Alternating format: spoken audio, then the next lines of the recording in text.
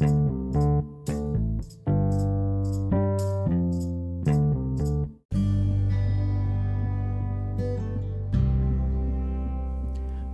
कुंदेरा लम्हों के लेखक हैं, उड़ते से क्षणभंगुर मनोभावों और जज्बातों के।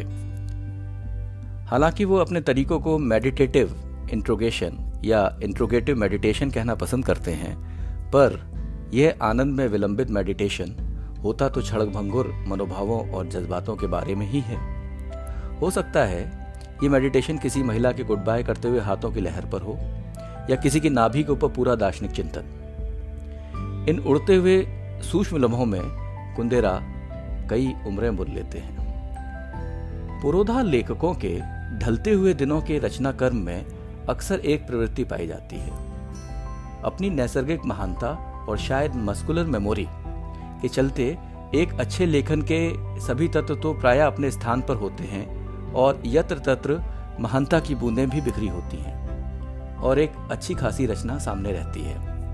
पर ऐसे महान लेखकों का जीवन आसान नहीं होता, क्योंकि उनकी हर रचना, उनकी शिखर रचनाओं जो उनके लेखन काल के आरंभ में शायद आई होती हैं और जो अभ्यास से कम बल्कि अपार कौशल और उनकी आदिम और बेहद अल्हड़ मौलिक प्रतिभा से निकली होती हैं।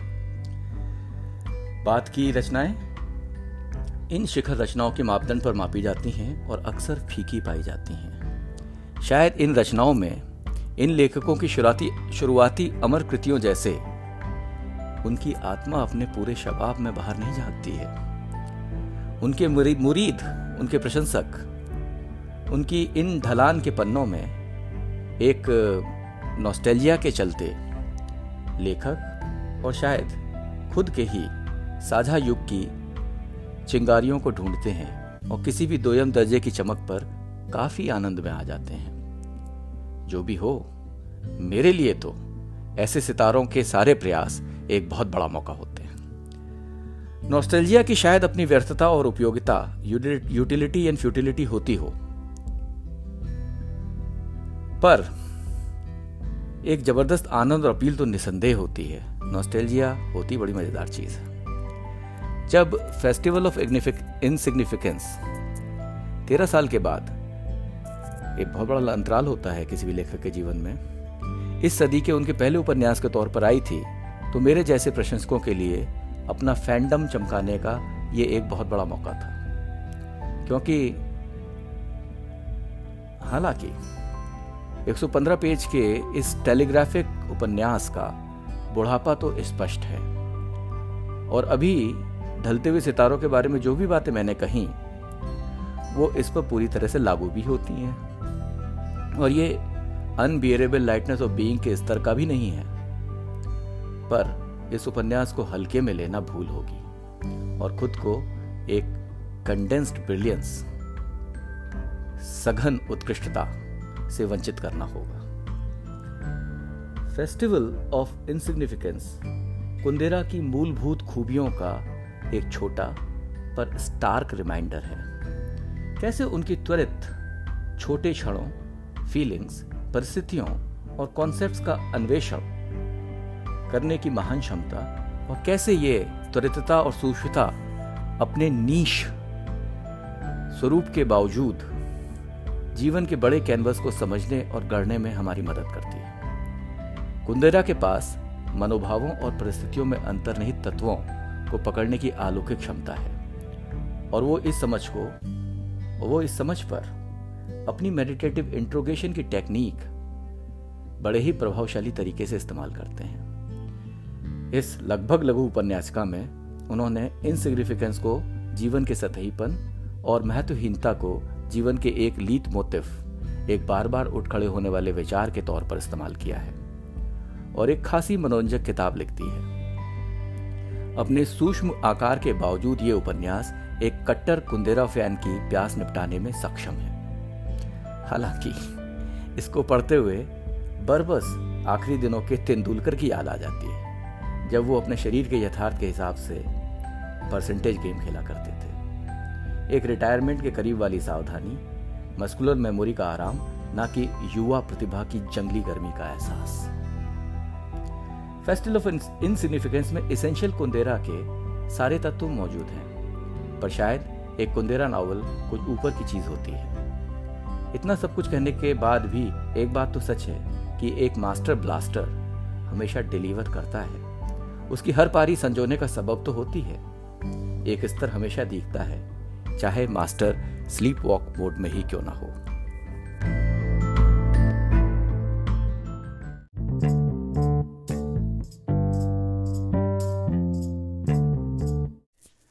कुछ भी हो, कई तबकों में मिलान कुंदेरा के आज के समय में महत्व और प्रासंगिकता पर सवाल तो उठने शुरू हो गए हैं। गार्डियन अखबार के एक लेख how important is Milan Kundera today में जोनाथन को लिखते हैं, फेस्टिवल ऑफ इनसिग्निफिकेंस निश्चय ही टिपिकल कुंदेरा तो है, मगर क्लासिक कुंदेरा नहीं, जहां उनकी मृदुल प्लेफुल विजडम टिमटिमाती तो है, पर यह बड़ा विस्मयकारी होता अगर उनकी ढलान इस किताब में बिल्कुल भी न झलकती। जोनाथन को आगे लिखते हैं कि यदि हम कुंदेरा की किताबों के कवरों को देखें तो हम उन पर सलमान रश्दी, इयान मैकइवान इत्यादि लेखकों के 30 साल से भी ज़्यादा पुराने उद्धरण और टेस्टिमोनियल्स पाएंगे। हम सब ने ही फेबर के वो एडिशंस देखे हैं जहाँ के बैक कवर्स पर इस तरह की प्रशंसाएं खूब लिखी रहती थीं, पर यह हमें ये याद भी दिलाता है कि कुंदेरा की ख्याति 80 के दशक में अपने चरम पर थी, जब हर कोई the book of laughter and forgetting और the unbearable lightness of being के साथ ही दिखाई पड़ता था। तब चेकोस्लोवाकिया का कम्युनिज्म ज़्यादा पुराना नहीं था और कुंदेरा की खिलंदड़ी उच्छृंखलता को एक ग्रिम बैकड्रॉप मुहैया कराता था। अब ये देखने वाली बात है कि बिना इस पृष्ठभूमि के कुंदेरा के डार्क मजाकिया और कई बार उच्छृंखल आत्मिक अन्वेषण की वेदना अभी भी उतनी प्रासंगिक और उपयुक्त है या नहीं। उस दमघोटू माहौल में शायद जो खिलंदड़ापन और कुछ हद तक अश्लील नंगापन अभिव्यक्ति के हुंकार लगते थे, क्या आज जब उस माहौल को याद करना इतना आसान नहीं रह गया है, कुंदेरा उतने ही प्रभावी और प्रासंगिक हैं? ये सब शायद सही हो और कुंदेरा का लेखन अब उतना नया या उत्तेजक शायद ना लगे, पर इससे उनकी रचनाओं की और उनकी महत्ता में कोई कमी नहीं आती है। वो एक महान उपन्यासकार और साहित्य मर्मज्ञ हैं। अपने जॉनर की शैली के तो वो जन्मदाता ही कहे जाएंगे। उनकी मुख्य रचनाएं अपने समय की सीमा तोड़कर एक सर्वकालिक और सार्वभौमिक महत्व रखती हैं।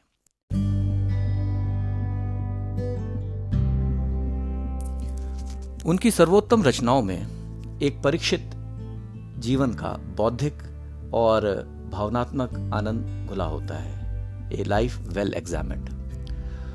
उनकी व्यक्ति की चेतना, इंडिविजुअल कॉन्शियसनेस के साथ इतिहास और राजनीति के अंतर संबंधों को स्थापित करने की क्षमता में एक ओपेराटिक ग्रैंड्योर है और एक ओपेरा की आनंददायक भव्यता है। एक भावनात्मक परिष्कार है जो साइको फिलोसफिकल फिक्शन के नो मैंस लैंड में मंडराता रहता है।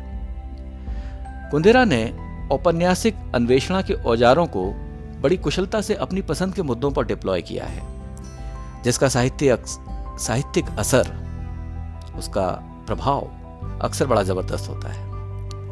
उनके तथाकथित मिडिल पीरियड के काम पर उनकी ख्याति टिकी हुई है। The book of laughter and forgetting, the unbearable lightness of being और इमॉर्टैलिटी विश्व साहित्य के किसी भी जमात में सम्मान की पदवी के हकदार हैं। उनकी इंक्वायरी की तीक्ष्णता और जीवन की खुरदुरी सच्चाइयों पर उनकी एक हल्की, सब कुछ समझती मुस्कुराहट इन किताबों को नायाब बनाती है। अपनी सारी चंचलता और विडंबनाओं के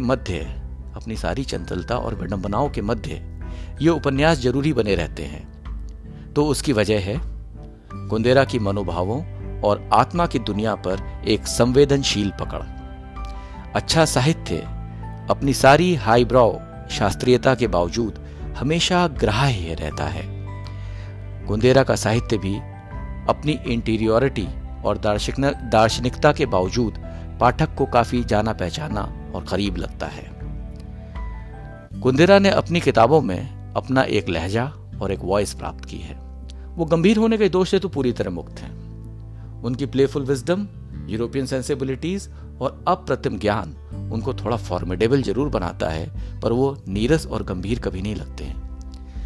ये चंचल शरारती टोन और वॉइस उनके लिए किसी भी डॉगमा के विरुद्ध कवच का काम करती है। ऐसे व्यक्ति कभी भी सेल्फ पैरोडी के शिकार नहीं होते और अपनी वाणी की जड़ता से हमेशा बचे रहते हैं। इन गुणों के साथ कुंदेरा बड़े आत्मविश्वास के साथ खोई हुई संभावनाओं के खनन के लिए हमेशा स्वतंत्र रहते हैं। यह खनन आवश्यक तौर पर इंट्रोगेटिव ही होता है।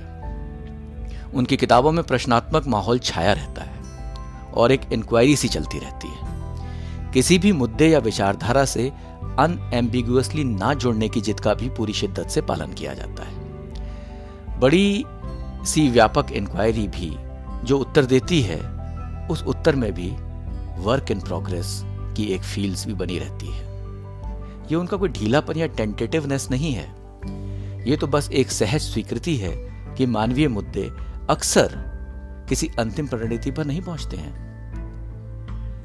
कुंदेरा की रेलेवेंस का रिक्वीम या मर्सिया अक्सर इसलिए भी पढ़ा जाता है कि उनकी स्ट्रेंथ जैसे आयरनी, दार्शनिकता, निबंधात्मक शैली, इंटीरियोरिटी कई बाद के लेखकों जैसे Julian Barnes, Alain de Botton या शिजाक में काफी सशक्त होकर अभिव्यक्त हुई है।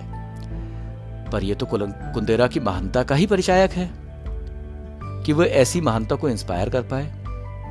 एक पायनियर या प्रवर्तक के तौर पर तो उनकी श्रेष्ठता असंदिग्ध बनी रहती है।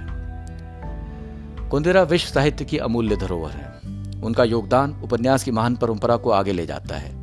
हिंदी में निर्मल वर्मा उनके समकालीन होने के साथ साथ उनके सरोकारों और शैली के भी बेहद करीब हैं और उतने ही मोहक भी हैं। इस मोहकता और एक तरह की व्यक्ति केंद्रीयता की वजह से उनकी रचनाओं की गहराई और मानव जीवन के लिए उनका महत्व अक्सर पूरी तरह से समझा नहीं जाता है। लिटरेरी सर्कल्स में अक्सर निर्मल वर्मा को एक हल्केपन के लिए भी जाना जाता है, जो कि उस सर्किल की बहुत बड़ी गलती है। निर्मल वर्मा की तरह ही कुंदेरा को पूरी तरह से समझने के लिए हिसाब किताब से ऊपर उठ राग वृत्ति के लिरिकल स्फीयर में जाना होगा और अपने हृदय को एक बेलौस नग्न आनंद को पूरी गहराई से अनुभव करने की अनुमति देनी होगी। जिसने भी ये कर लिया उसके लिए कुंदेरा अप्रासंगिक हो ही नहीं सकते। बहुत बहुत धन्यवाद।